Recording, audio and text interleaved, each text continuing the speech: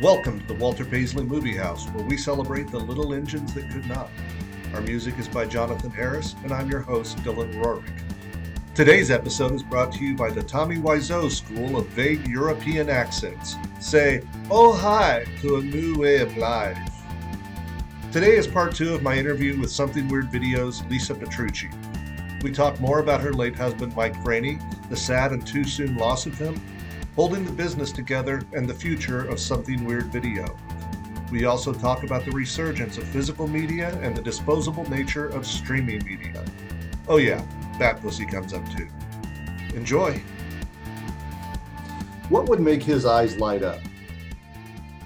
Oh gosh, well, he loved anything that was like 60s counterculture related. So if there was lots of hippies and go-go girls and psychedelics and that kind of stuff, that definitely caught his eye. But he also liked like the really pervy ones too, like movies like Sock It To Me Baby and a lot of the New York roughies, and ones that really pushed the envelope of like what you could get away with, but were not actually, pornography. They were really edgy, dark films and stuff, which are actually, that's the genre that I most, gravitate to. So give me an example title, something that you would consider that. Okay. Yeah, so I mean, the most obvious ones would be like the Olga trilogy, like Olga's House of Shame, White Slaves of Chinatown, Olga's Dance Hall Girls. So that was like a nice little cluster of movies that all like went together that were kind of disturbing. But and also like any movies by Michael and Roberta Findlay. The Flesh trilogy, it was probably at the very top of the list, and then all of the other movies they made in the mid 1960s. It's like what the fuck?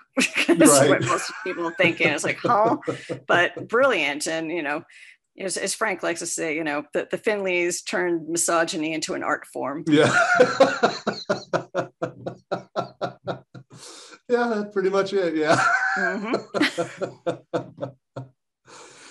So I'm very sorry that you lost him to such a horrible I'm very disease. Sorry that you lost your wife. I mean, I know how difficult that is. I lost her in 2019 to cancer as well, and I'm very sorry. No fun. Thank you.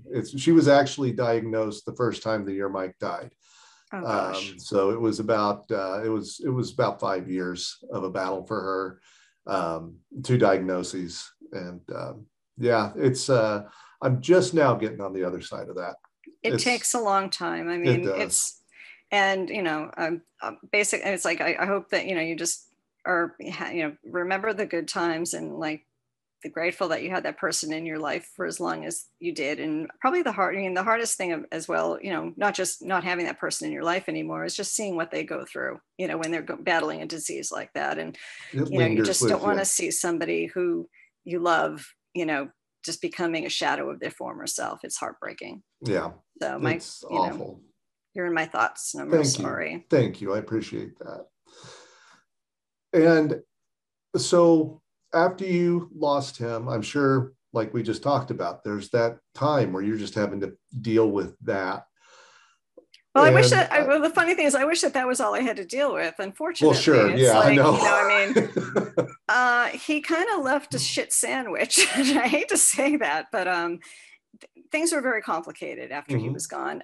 There's some things that weren't really spelled out, and there were other things that, I hate to say this, and I'm a very strong feminist woman, but anytime something like this happens, but the vultures come out, and people really do try to take advantage of a situation. And it's like, you're just trying to grieve and mourn. And then you've got people knocking on your door, trying to take advantage of a situation. And that did happen. And I was fortunate enough not to allow it to, but it just made the process really difficult, because, you are going to try to figure out what's next, and what would be the best outcome for the situation, as well as the fact that, I'm personally invested in this, professionally, as well as, it's been my life for the last 20 odd years. So, it definitely, a lot went through my head, but he and I had talked about it quite a bit before he was gone. And, he was like, oh, just find somebody who'll want to be something weird, and you can stay on as a consultant and, be involved in any way you want to, but don't have to deal with the daily hassles. And that was easier said than done. So what ended up happening is that, I did get in touch with a number of people. And because, like, as we were talking about earlier, the Something Weird catalog is so eclectic and diverse that there really wasn't one company or archive or any of that who could, like, who was willing to take it all. You know, it's like, well, I really only want this part, or I want that part, or whatever. Right. So it ended up over, like, after the first year of talking to a few people, I was approached by Alamo Drafthouse. Tim League came out and, you know, wanted to assess the archive. And you know, just give me, he was out here for another reason too. Scarecrow Video was going to be going into a nonprofit organization. So he was helping that as well. But I was thrilled to meet him. And he, you know, was telling me that a lot of Alamo Drafthouse, you know, happened because of Something Weird. You know, he was a huge fan, and I really liked the idea of them being involved. And at the time, AGFA, America Genre Film Archive, had, you know, been, you know, under new direction, and they were just starting to, like, get more for their depository. So it ended up that was kind of the beginning of the direction that Something Weird's been going in the last few years. We're, like, finding a partner who, you know, is interested in a certain part of the catalog, who's got the same, like, enthusiasm and you know, who honors this stuff, which is the most important thing. It's like, you know, realizing that, yeah, I mean, in and of themselves, these films are cool, but also, like, the history of, like, where they were found and how they came into, you know, the public eye again is just as important. So, and, you know, then over the years working with Severin Films and The Film Detective and Pop Cinema, which is actually alternative cinema. There's, like, a lot of, and we did some things with Mondo Macabro and Kino Lorber, I think. Kino Lorber, that's been one of the newer partnerships, which has been great because they're mostly interested in, like, real creaky old roadshow movies, which, you know, I'm sitting here like, who's going to want to release these? And they, you know, they were super eager to, and, you know, and the person who's involved with that, Brett Wood, I mean, he's so knowledgeable, and I feel like, you know, it's very, and I hate to use the word curated, but it is curated. You know, it's like certain companies that, you know, relate to subgenres are the ones that get those films, and it's not, it didn't willy-nilly. I mean, probably the one place where, you know, a lot of the majority of the films went, and people don't realize it because they're not available on, like, physical media, is Nicholas Winding Refn. He started a streaming site called by NWR. .com, and it's free. I mean, people can go on there, and he's done these incredibly beautiful restorations of a lot of the Something Weird classics. So, and it's funny because, like, people will ask, like, well, where can I see this stuff? And you have to point them in all these different directions, because, you know, there's some people are doing Blu-ray and some people are doing streaming, and some, you know, it's just kind of all over the place, but it's also, you know, it's available to people to see. And that's the most important thing to me, is just keeping all of this material out there. Yeah.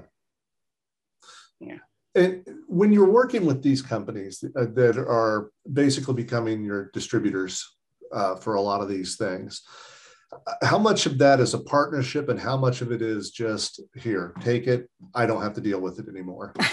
It's actually very mutual. I mean, like, a lot of times the companies want me to be involved with writing liners and, you know, overseeing extras, and then there's other times when, like, you know, I feel like I kind of want to see what they're going to do with it, because to me, it's a reinterpretation of this material. Like, I don't want them to be, like, just re-releasing them exactly the same way that we did. Right. You know, I mean, they understand their audiences better than I do, certainly. And it's also a different audience. I mean, what was interesting was, you know, and I, you know, going back to before Mike passed away, and, you know, before I had to take care of all of this, we had talked about, even, like, you know, this is like before his cancer diagnosis. It was 2011, and things had just really slowed down, and, like, to the point where we were barely, like, making any orders, and there was, like, not very much interest in physical media at that time for some reason. I don't know exactly what was going on. I mean, we're doing the same amount of publicity we ever did, but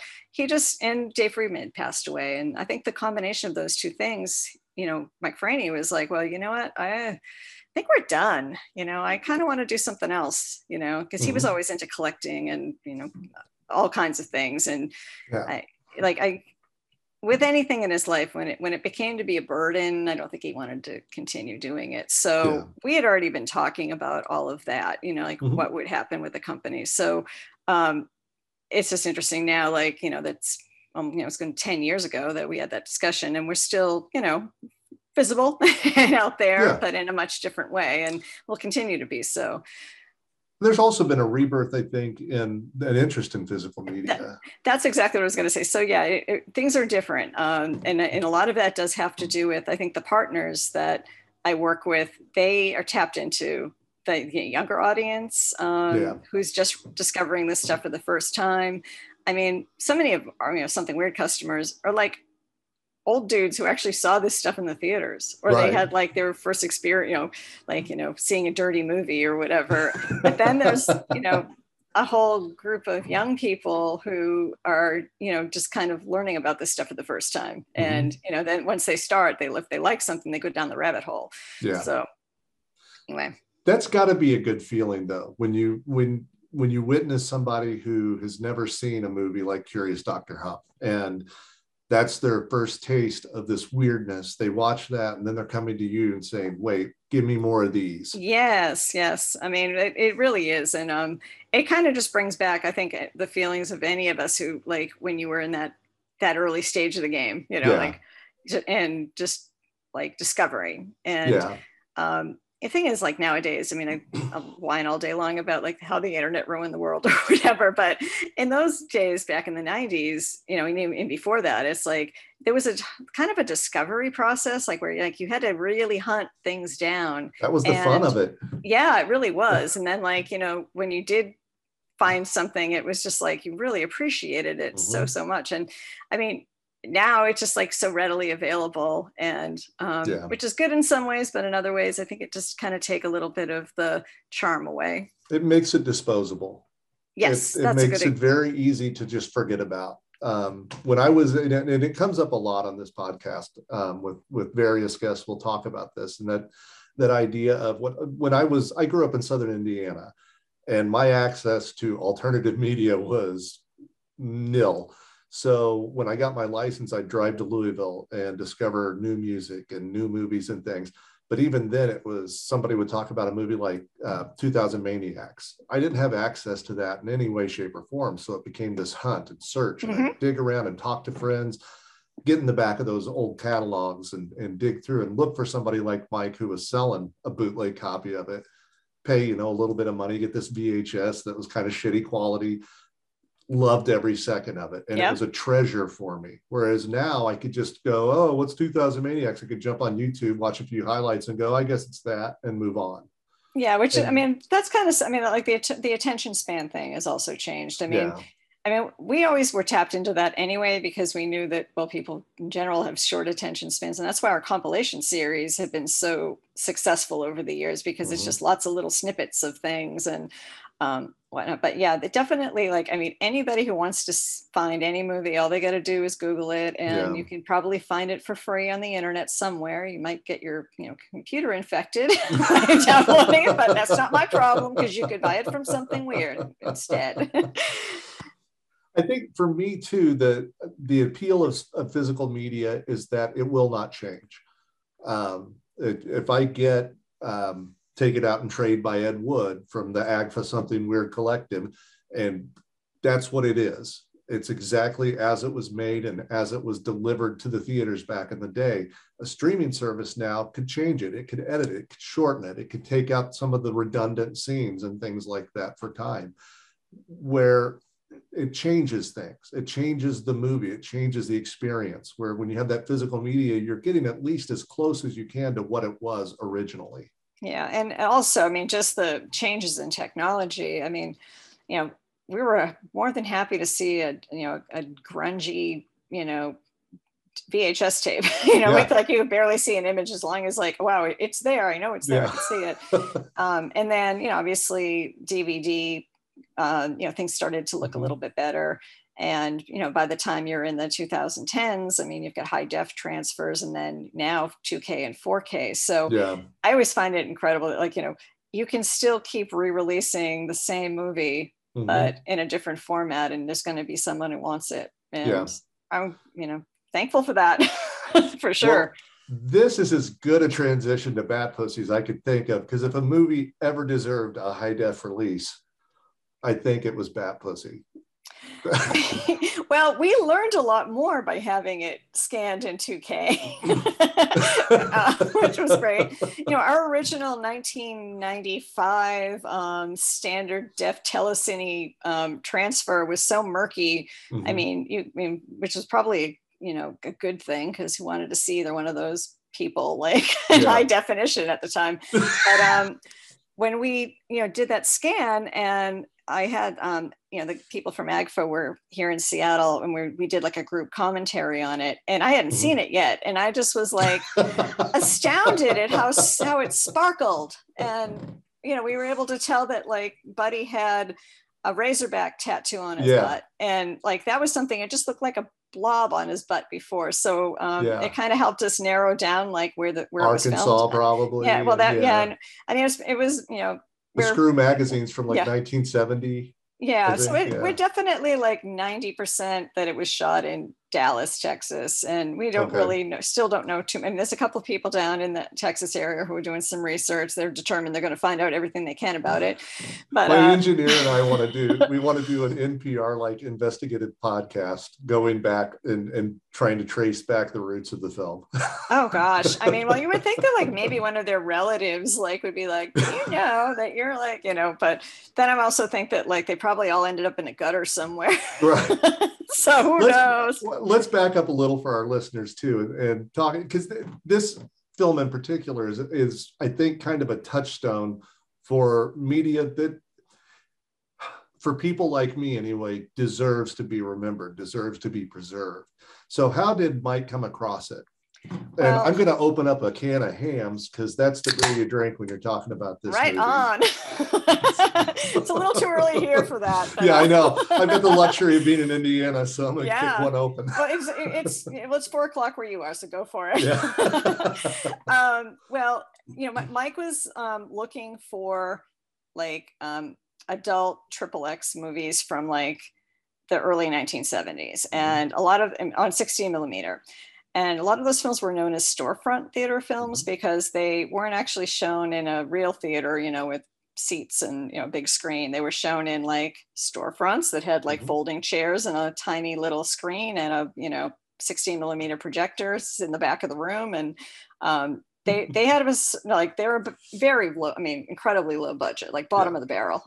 And so we had a friend, Mike McCarthy, who's also an artist. He did underground comics, and he's been involved with bands, and he's an independent filmmaker. He's done some kind of something weird, like retro inspired contemporary films over the years. But he knew of an adult theater down in Tennessee that had been abandoned, and that there was like just like stacks and stacks of 16 millimeter prints there.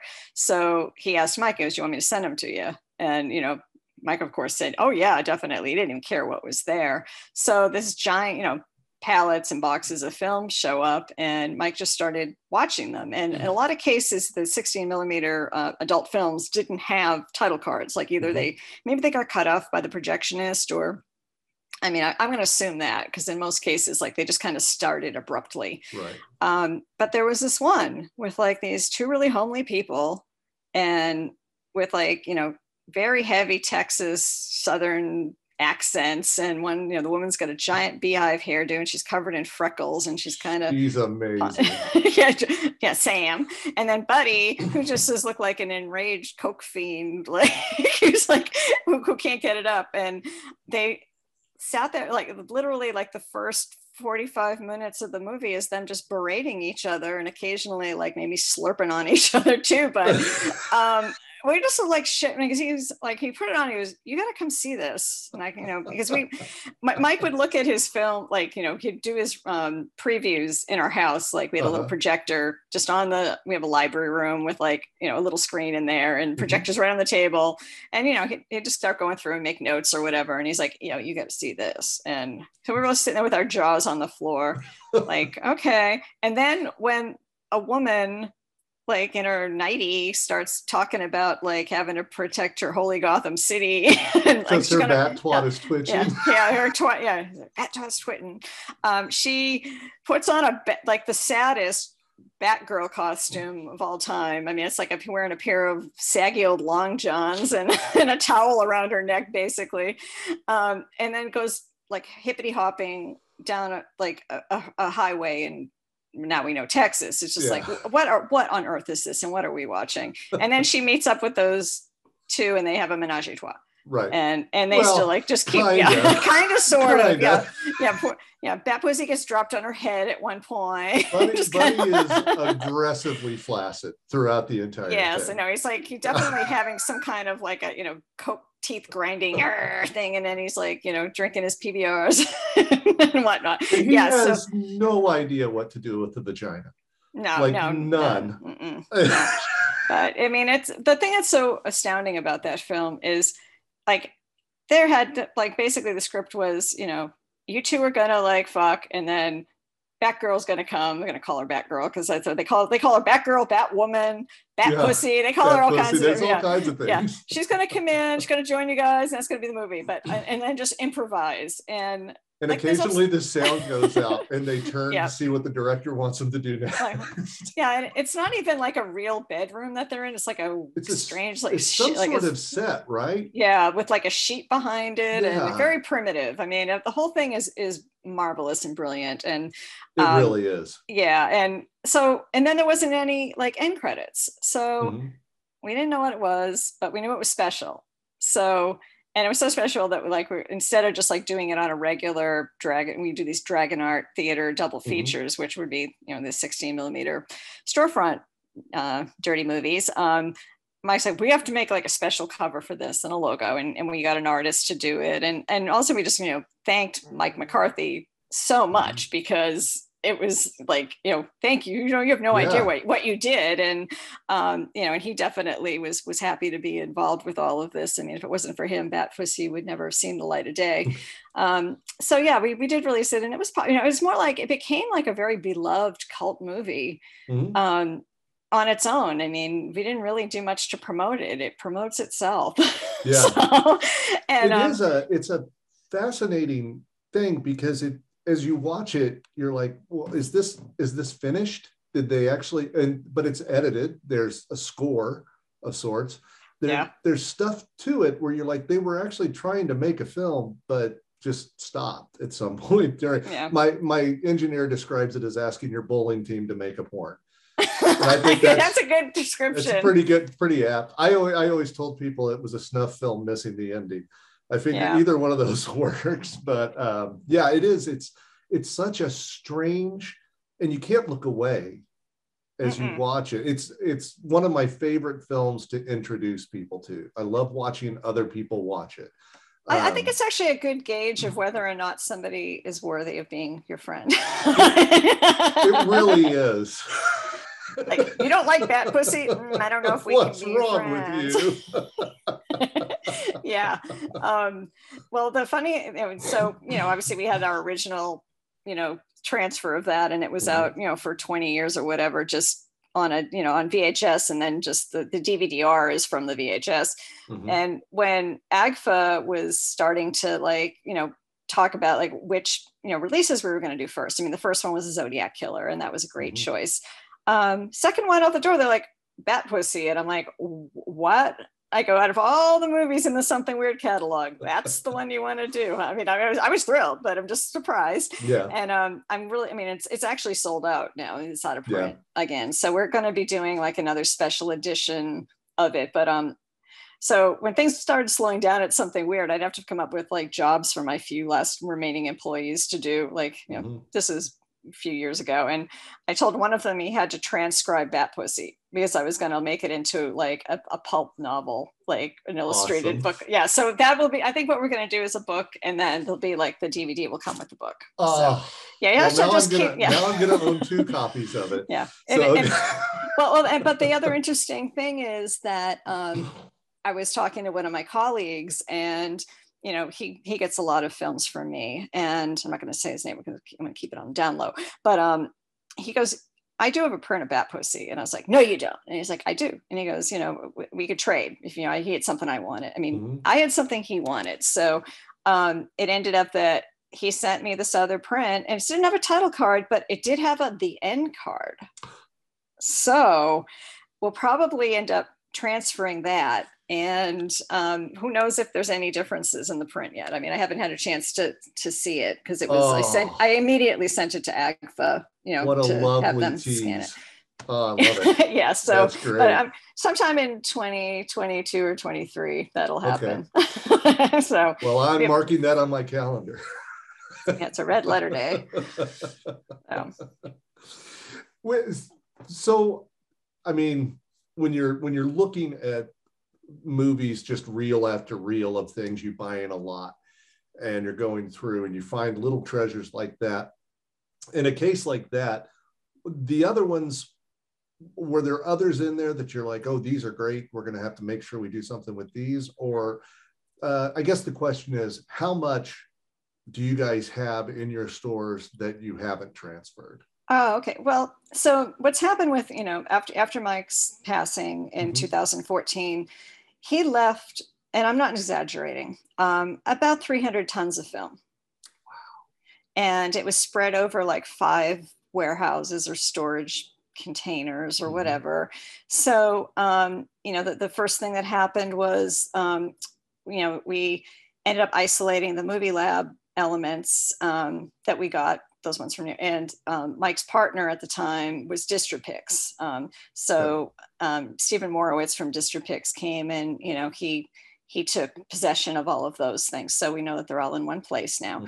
But that was like, a fraction of the archive. After that, it was more like, realizing like which movies were like our like greatest hits kind of thing. And like those were really important and they needed to like, be restored first or eventually down the road. And then there's also just all kinds of like oddball 16 millimeter shorts that, people have seen on compilations or as extras on some of the special edition DVDs that, like isolating those as well and saying, okay, these need to like, be restored at some point and put in a totally different context. So with like, parsing out everything from the archive, usually what I do is, if I'm talking with one of the partners, I mean, depending on what their release schedule is too, I mean, I'll make suggestions like, yeah, this would do really well for you. Or I think that, like this one deserves to be out there sooner than maybe something else, that kind of thing. So, I mean, it's very much a collaborative process. I mean, that's one of the things that I really enjoy about having all these new partnerships is that I think everybody brings something to the table and I want to see what ideas that they have. I mean, sometimes I can, make some suggestions that might improve on the idea, but for the most part, I'm not like, you must do things this way or whatever. And I don't want it to be like something weird rehashed. I mean, I definitely want some new blood, infused into these films. So, which has been great and has been happening. It's just a much longer process now. I mean, when people like, who are familiar with something weird, like since the early days, like we would do catalog supplements at least a few times a year. And there would be like dozens and dozens of movies in those catalog supplements. And it was kind of mind boggling how like prolific Mike was as far as making everything. And, another fun thing that a lot of people don't know is that Mike didn't use a computer at all. I mean, he was totally a dinosaur and all of the, video editing and stuff on the, all the releases up to let's say 2012 were all like manually analog, tape to DVD editing. And there was no computers involved or anything. So that, obviously things have changed with like, we get all new digital restorations of everything now and something's going to be re-released. But yeah, I mean, that's part of the charm of it too, is that, people don't realize that it was very hands-on for Mike. It still is to some degree for you, isn't it? Where you're, you still handle a lot of the distribution, and even I saw an interview with you where you were using a paper cutter to cut out the art for the insert on the DVD and things. Yeah. So I mean, okay. So the progression has been, over the last going on 8 years. Mike didn't really want to keep the in-house manufacturing mail order business going. But at the same time, I realized that there's still like a need for it, but maybe not every single solitary, video that we would sell. So at the beginning of 2020, I made an announcement, and a lot of this had to do with just like logistical factors, like not just me not wanting to do it for the rest of my life. Yeah. Like machines are starting to crap out, and it's getting really hard to get blank discs and supply, especially now with the pandemic. I mean, supply shortages everywhere. So I just decided, like, January 2020, before anybody knew anything about a pandemic, I said, this is your last year to get like the majority of our DVD-Rs, that we make in-house. And we had special deals and whatever. Well, 2020 was a banner year for something weird. I mean, but it also like nearly killed me because we were so busy. I was working like 24 hours a day, and we were still making orders from 2020 up until, when was it? Oh gosh, till June of this year, 2021. So since then, things are back to normal, and it's really, really great. But it just made me realize that, like, that's not going to, like, I don't want to be like a mail order company for the rest of my life. So my long-term plan for something weird was that, obviously doing these re-releases with partners and getting more involved with streaming, and we'll eventually at some point do a Something Weird channel, but like there's so much involved with that, and people don't realize, it's like I would have to re-digitize everything, like on my end, like even just like the smaller compilation series and stuff, because like the downloads that we have, they're okay quality, but I don't think they're good enough for a streaming channel. I mean, because like we made them maybe 10 years ago. Technology keeps improving. Right. So my plan is to start something called Something Weird Press, and we'll be doing, because I should tell everyone now, I'm the only person at Something Weird now. Oh, wow. I mean, as of like about 2 weeks ago, I had one part-time employee, and I haven't had enough work for him to do. So I'm like, I guess I'm going to be doing all the manufacturing, all of the mail order, all the, it's like I wear many, many hats. So I'm actually glad that things have slowed down a bit. But with Something Weird Press, I am looking forward to doing, genre film history books, and, like the ultimate reference guides that are more visual than informational, let's say. Because I mean, we collected, tens of thousands of press kits and all the materials surrounding the films. I mean, whenever you'd get a film archive, usually you'd get all the accompanying materials. So this is stuff people haven't seen. And I mean, I'd be excited, to see that kind of stuff if, I'm a fan of it or whatever. Yeah. So starting in 2022, I'll kind of begin those projects. And the first of which will be those Dave Friedman chapters from his book. So, great. Very cool. That way I don't have to write them. They're already done.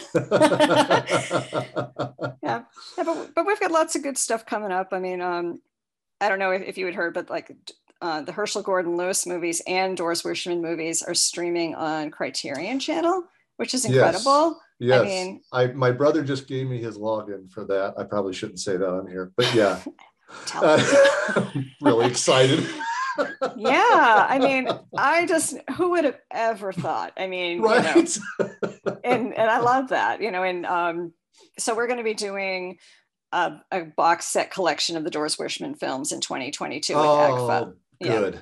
And they'll have all the bells and whistles. It'll be, comparable to all of the other, box sets that are out there for people like Herschel Gordon Lewis and Bill Griffey and Al Adams. I mean, like little books and all kinds of goodies and extras. Go ahead and put me on the pre-order for that. Yeah, there you go.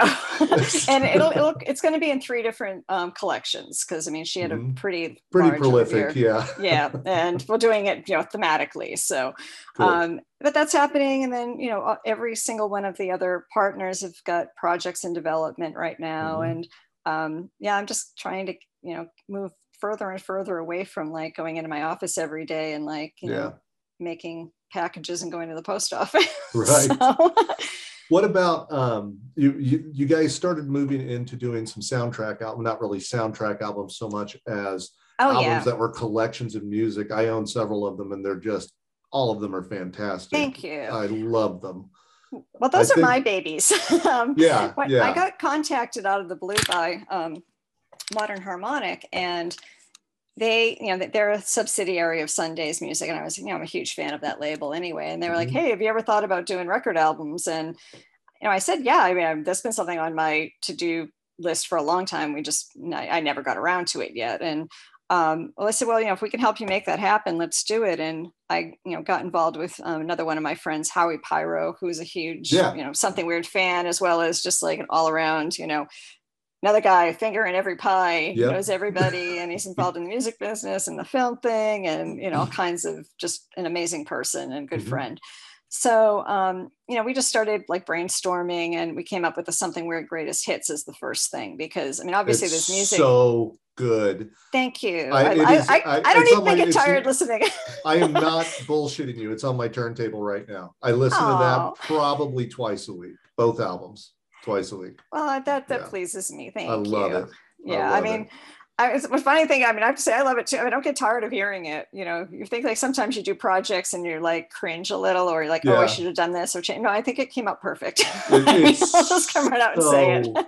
Solid, like everything. It's got all the I mean, the songs are like the ones you'd expect to hear. I mean, there's some that are missing, and mostly had to do with rights issues. I mean, with music, it's a little it's complicated. Tough with music, yeah. So we did that, and it did so well. Then like, what other ideas do you have? And so we've been doing quite a few things. Modern Harmonic on their own ended up getting in touch with the estate of this composer, musician who passed away years ago. His name is Nicholas Karras, and he had done soundtracks for all kinds of different like science fiction movies and some Ted V. Michaels movies, like The Doll Squad and Girl in the Gold Boots, and all these just other ones that even they all have jazzy instrumental soundtracks. They're all really, really great. So they put those out on their own, and when we had the DVD or the video to accompany it, they got the idea, well, can we put a DVD in the records? And I was like, of course, it's like, that would be fun. Yeah. So that's now kind of the MO with all the projects that we're doing now, is to have like, at least some kind of like, we did the Spook Show record, and that one came with a really fun DVD. God, do I love it. I had it playing on the loop for trick-or-treaters this year. Yeah. I was actually going to ask you on that one. How did you find all of those old ads? Oh, well, those, Mike and I are both Spook Show enthusiasts, and me too. I love that stuff. Yeah, I mean, it's huge just fan. There's really never like there's nothing else like it, and it's such a like special little piece of Americana that I mean, unless you grew up in those days, or somebody like introduces it to you, like people didn't know about it. It's like old porn. You didn't know it existed, but it did exist. But over the years, I mean, we got to know people like Don Davison, who was a spook master, and Jim Ridnar, and they gave us quite a bit of material. That's as great. Well as just finding it on our own. And then we were really, really fortunate to be able to acquire the Mark Walker Spook Show archive, which is the book. Wow. Yeah, we own like every piece of paper that that came. I mean, it's a filing cabinet full of stuff, and that's one of the books I plan on doing. It's like a deluxe version of all the visual materials of that, because there's just too much that people have never seen. It's mind-boggling. That's actually my plan. I've moved to a new house in the past year, and my plan for my bedroom is to wallpaper it with Spook Show posters. You'll wake up happy every day. Yeah, I will. It will just be fantastic. Yeah. We're actually, before the pandemic, I show movies once a month here at a little coffee house. And we have a small independent theater also in the neighborhood. And we were planning to do a full-on Spook Show there. And we were going to show the Tingler and actually wire the seats and do all that. But we were going to make it Spook Show style, where we were going to resurrect Bruce Lee.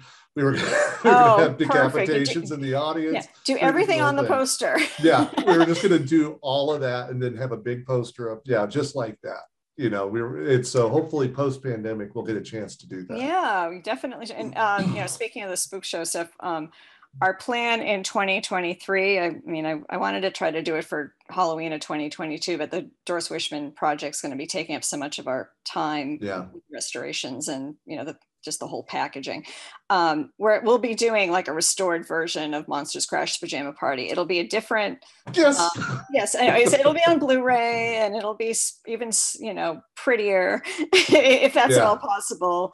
But yeah, I mean, most of the audio that was on that record just came directly from the DVD, or, in some cases we had like Spook Show promos that were on reel-to-reel tapes. So we were able to, transfer those. And then once again, Howie Pyro, and then my other friend Kogar, the Swinging Ape. I know Kogar. Yeah, Kogar's awesome.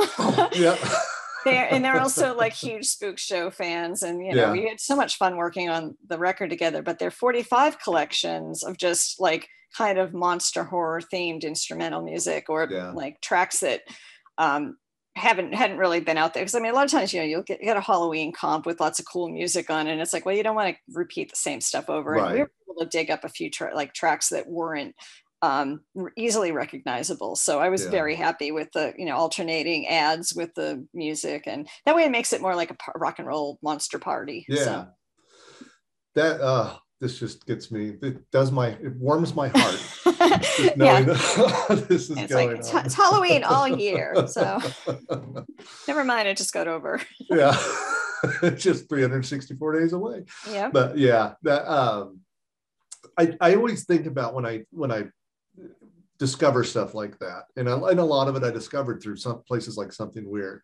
I remember the first time I heard the Cramps, it was like, what is this? Why does it speak to me so much? I had the same reaction. And it's like there's certain kind of just like pivotal moments in your life that like changes everything.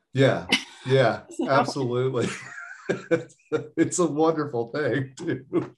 I love that. I was actually talking with a friend the other day about how that it lessens as you get older, where you don't, it's rarer to run across something that is just, whoa, so new and fresh to you and kind of blows your mind. But when it does happen, it's a nice feeling. Wonderful. For sure. Well, I don't want to take much more of your time. I could talk to you forever about a ton of things, but I have to ask a few things. One is, so you guys, as I said in the intro, you have over 3,000 titles released. Of all of those, what would be like your top three? Okay, well, top three is really hard. So, I'm being a lady, I gravitate to a lot of the female-centric movies. So, obviously I love She-Mob. And having that restored was, a dream come true. Teenage Gang Debs, it's another one of my favorites. Shanty Tramp. So, Violent Years. I like all of the Violent Years. I love that movie Girl so Gang. much. Yes. So, there's some, I could go on and on, but those are like, I love like the bad girl movies, and as far as like, people who's my two favorite film, Doris Wishman, obviously anything by her. My favorite Doris Wishman film is Indecent Desires. But the Finleys are the other ones who, I just love their films, and I don't ever get tired. I can watch them over and over and over again.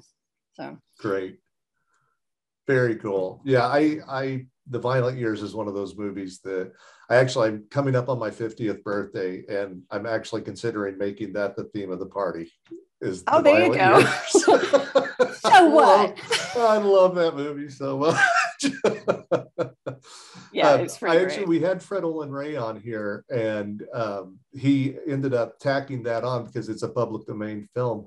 He ended up tacking that on to a release of another film he had done, and he actually still has a script that Ed Wood had written for him when he was very young, and met him, and they were talking about some things, and so he's as much a fanatic for that film as I am. So it's actually, it's like great. People talk about how bad the Ed Wood films were, but it's like no, they're not at all. But and that one in particular is an excellent film. Obviously he scripted it, but it's a really tight little film. It is. I in fact, a couple months ago, I showed Glenn or Glenda, and it was to a group of people. I think maybe one or two had actually seen it before, but the rest had not. And they were so surprised by not only how good it was, but how progressive for the era it was. And it's one of those, kind of like we were talking about earlier, where you get to expose somebody to something they never knew about before and watch it change them. And it was just beautiful to see. Yeah. Well, it's like all you need to know is that there's something like that out there, and there must be more. And then you do end up finding like all of these other films that are, relate like in the same family, either thematically or, if you happen to like a director or, or just, a subgenre or whatever, you can really there's so much out there now that there's always going to be something to watch. Yeah. how much harder is it getting as time goes on? Because as happens, the further out we get from it, the harder it is to find those things, especially when we're talking about film stock, which is now becoming as rare as the dodo. How much harder is it now to go out and scour the earth and find some of these weird things, and how much is finding you? Well, since Mike's sickness and death, like, I mean, he basically like the last cache of film that we got was probably like in 2012, and there was a lot of great stuff came out of there. I mean, the very last catalog supplement, something we did was I think catalog supplement number 27, and we ended up getting a cache of films that had like Psychedelic Sex Kicks in it, Raw Weekend, All of Me, I Was a Man, like a bunch of films that had been lost. And that was exciting to be able to like, okay, there's still lost films out there. It's 2012. At that point, like, I get people contact me all the time. They'll be like, I have some movies or whatever. And I mean, I know what would still like, this definitely some things like that are on my want list only because like I've seen posters for them, or hopefully someday someone will find those. But for the most part now, I just point people to the directions of my partners, because I don't want to like physically acquire any more film. It's just it's a lot of responsibility, and like you were saying, sure. Unfortunately, over the years, a lot of films just don't hold up well, and they end up getting vinegar syndrome, or this deterioration, and all kinds of problems. I mean, you might have gotten a film like in the 90s and it seemed okay and it ran through a scanner just fine, but then like literally 20 years later you open up the can and you're like knocks you over. So like it's just so stinky, and there's barely any image left there. So I feel like having placed I would say a good 90% of the film archive now, except for my 16 millimeter film archive, which is still in the garage and I haven't done anything with it. It's like I'm gonna watch all these someday, maybe not.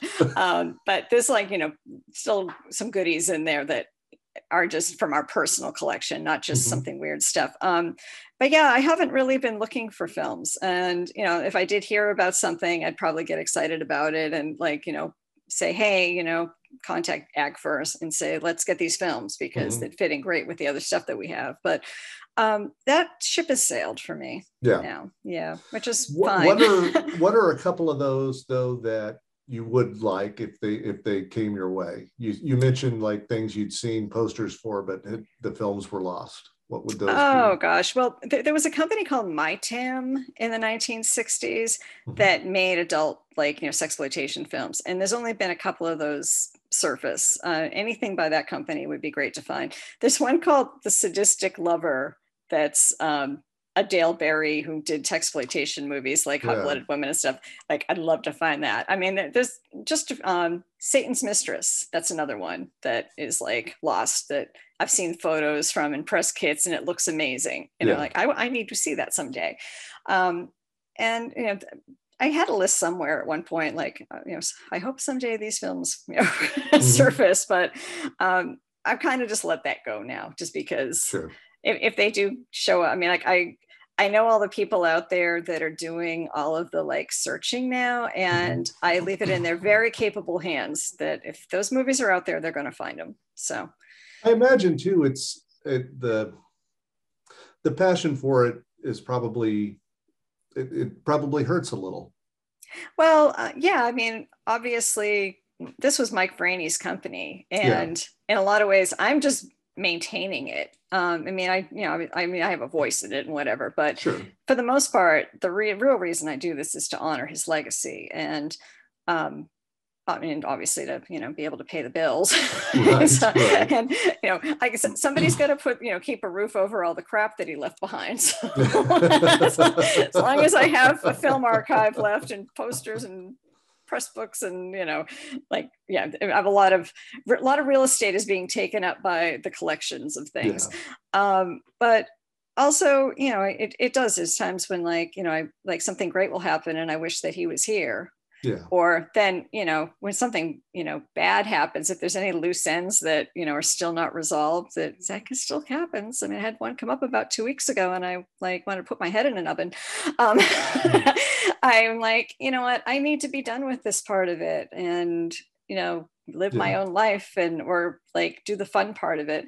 I recently, this is kind of something, it's related to me and something weird, but it's also like completely unrelated. But a few months ago, I was contacted by two different documentary. One person was writing a book, and the other person was doing a documentary about sea monkeys. And you're like, what does sea monkeys have to do with something weird video? Okay. Well, apparently, this woman, Yolanda, hold on a sec, sorry. No worries.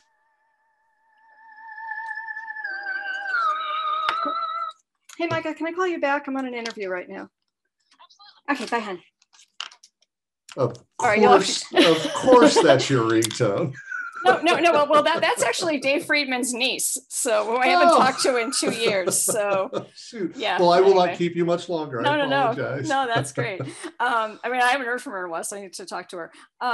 Yeah. So okay, now I got to totally get my train of thought back. What were we talking about? You had a book. So they were doing the documentary on sea monkeys. Oh yeah. Okay. So come to find out, this woman Yolanda Signorelli was a 60s exploitation film starlet.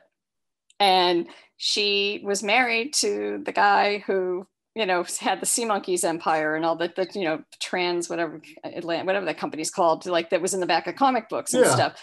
And, there's some scenes from some sexploitation films that were shot in her house that they lived in and all this other things. But I had no idea about any of that. And like this guy, the people who contacted me, just like, gave me all this information and put us in touch with she and I in touch. And we just had such a similar story where like, you were married to somebody who had this like thing and they're gone. And then it's like your responsibility to either keep it going or to protect it. And, we're both like fiercely protective of our husband's legacies. And that's really what it comes down to. I mean, like, I try to keep my ego out of this. I mean, there's things that I enjoy doing and I like to do that part of it, but I don't do it for any kind of attention. I could give, my name doesn't need to be on anything. I just want it out there and for people to be able to enjoy it and appreciate it. So I imagine it's still feels a bit like caretaking and absolutely. And when you've been through that, when you've been the caretaker for somebody through the end of their life, it changes you, obviously. And when you're continuing to do that to keep their legacy alive, as you said, at some point, and there's nothing at all wrong with this, to say, you know what, this was his passion and I've done what I can for it. And I need to step back a little bit now because I've got my own life to lead too. That's a really good way of putting it. And as I said, I do have projects coming up in the next, in the future that are more, things that I would want to be doing. But I see, somewhere down the line where like, something weird video isn't the focus of my life every single day. I mean, I literally wake up in the morning and the first thing I do is I go to the, customer emails and and my life still revolves around this 24/7. Before I go to bed, I'm checking to make sure that everybody's got their downloads okay. And I really don't want to be, doing that forever. And I don't think anybody else wants to be doing that either, because parts of the business can be kind of parsed out to other companies and they'll take good care of things. So, and it sounds like doing something like Something Weird Press is also kind of a hybrid of your passions along with keeping the legacy. I love doing graphic design and just like organizing, visual materials and stuff. So, I mean, it's going to be really fun to do. Cool. Yeah. Well, I'm excited to see what comes out of that. And thank you so much for taking time with us. Thank you for all the work you've done. Well, thanks for having me. All the work that Mike did. You were big influences on my life. whether you know it or not. So I'm very appreciative for places like Something Weird. We're always happy to corrupt anybody. Corrupting people since 1990. Oh, I appreciate every second of it. So. But you take care, and it's great You to too. meet you. Bye-bye. You too, Lisa. Take care. Bye-bye. Wow. I mean, just how cool is Lisa Petrucci, you guys? Inspiring. She's actually, since talking to her, it's kind of changed what I wanted to do with my life, and maybe there'll be more about that soon. Next up, we will have Greg McDougall, makeup artist and special effects guru. He's worked on such films as August Underground, Necrosis, and one of my personal favorites, FDR American Badass. In fact, he sent me a screen use prop from that, and I can't thank him enough. So we'll be talking to him on the next episode. Hey, the world's open again. Get out there. Get doing things. Go to a movie. Go to another movie. Keep going to movies. Let's keep that going and alive out there. And as you do it, take care of your servers, because at the Walter Paisley Movie House, we do not piss on hospitality. Till next time, kids.